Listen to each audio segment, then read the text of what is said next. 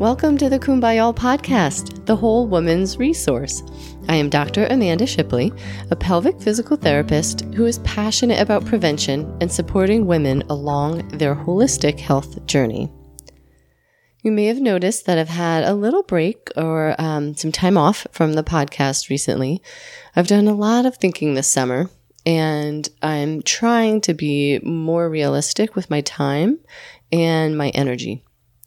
My family comes first, then my patients and my practice, Renew Pelvic Health, and then this podcast. Don't get me wrong, I absolutely love everything about creating Kumbaya and sharing this information, but I can't deny that it takes time and effort and energy. So, what this means is that I'm going to change things up a bit for the foreseeable future. I'll likely have less interviews and the episodes will be much shorter. I've actually gotten feedback from subscribers that shorter is better too, so hey, it's a win-win. And to any of you listening who feel like a change, a detour may be desirable, I encourage you to focus on what your body is telling you and to follow that guidance. Take time for yourself to get quiet and listen to what you need in the moment. I can attest that tuning into that inner voice is powerful and worthwhile. So I'm excited to cover another myth with you today. One of the things I ask all my patients in their intake paperwork is whether they go to the bathroom just in case or only after they feel the urge to urinate. This means you're about to leave work, and even though you don't feel like you have to pee, you use the bathroom anyway before getting in the car, for your commute home. Or if you're leaving your house and you make your kids use the bathroom, even if they tell you they don't have to go. Some patients are surprised by this question and are even more surprised when I tell them why I ask it. I want to dispel the myth that it's okay to pee whenever it's convenient, even if you don't feel like you have to pee. It's considered normal to have anywhere from 50 ml to 100 milliliters of urine still in our bladder after we feel that we have completely emptied it. So it's impossible to get every last little drop of urine out. So what this means is that if it's been a little while since you last used the bathroom, chances are you will always be able to urinate a little bit, even if you don't feel the urge before going. And what's the big deal about not waiting for the urge to pee before actually going pee? Well, the bladder is a muscle, okay? And as the bladder fills with urine and expands, what's supposed to happen is that the receptors in the walls of the bladder stretch. And they send signals to the brain to tell us we have to pee. So that normally should happen when the bladder is only half full. After that first sensation of needing to pee, we should, if everything is functioning smoothly, be able to wait up to 2 hours before actually going to the bathroom. Now, don't force yourself or your kids to wait that long after listening to this. I just want you to understand how our bladders work in an ideal situation so that we have an idea what may be possible, not necessarily what to expect or push for right away.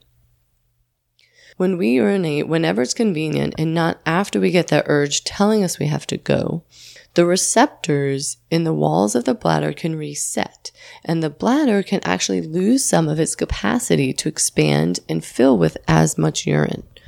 So if we're emptying our bladder when it's, say, a quarter full habitually, those receptors may start firing off and telling our brains that we really have to go when our bladders aren't even half full.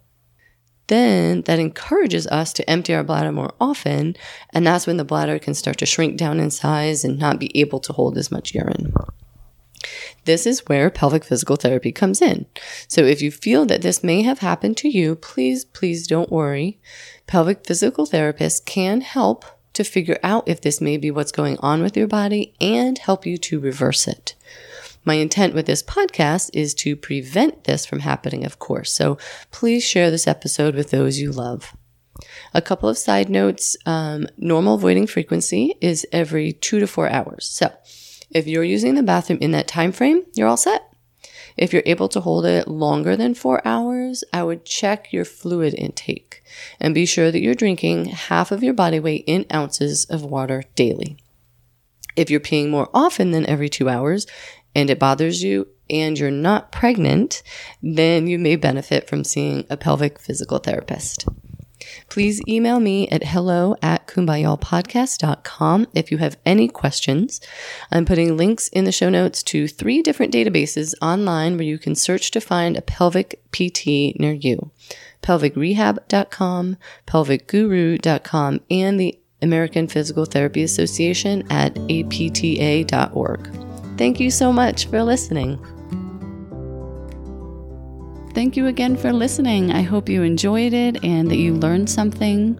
Just a reminder, this podcast is for general informational and educational purposes only and should not be construed as medical advice or instruction.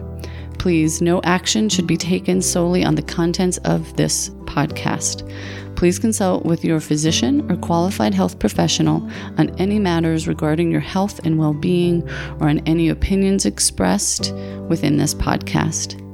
The information provided is believed to be accurate based on the most current research and best judgment of myself and the other speakers. However, as the listener, you must be responsible for consulting with your own medical or health professional on any matters raised within. Thank you so much.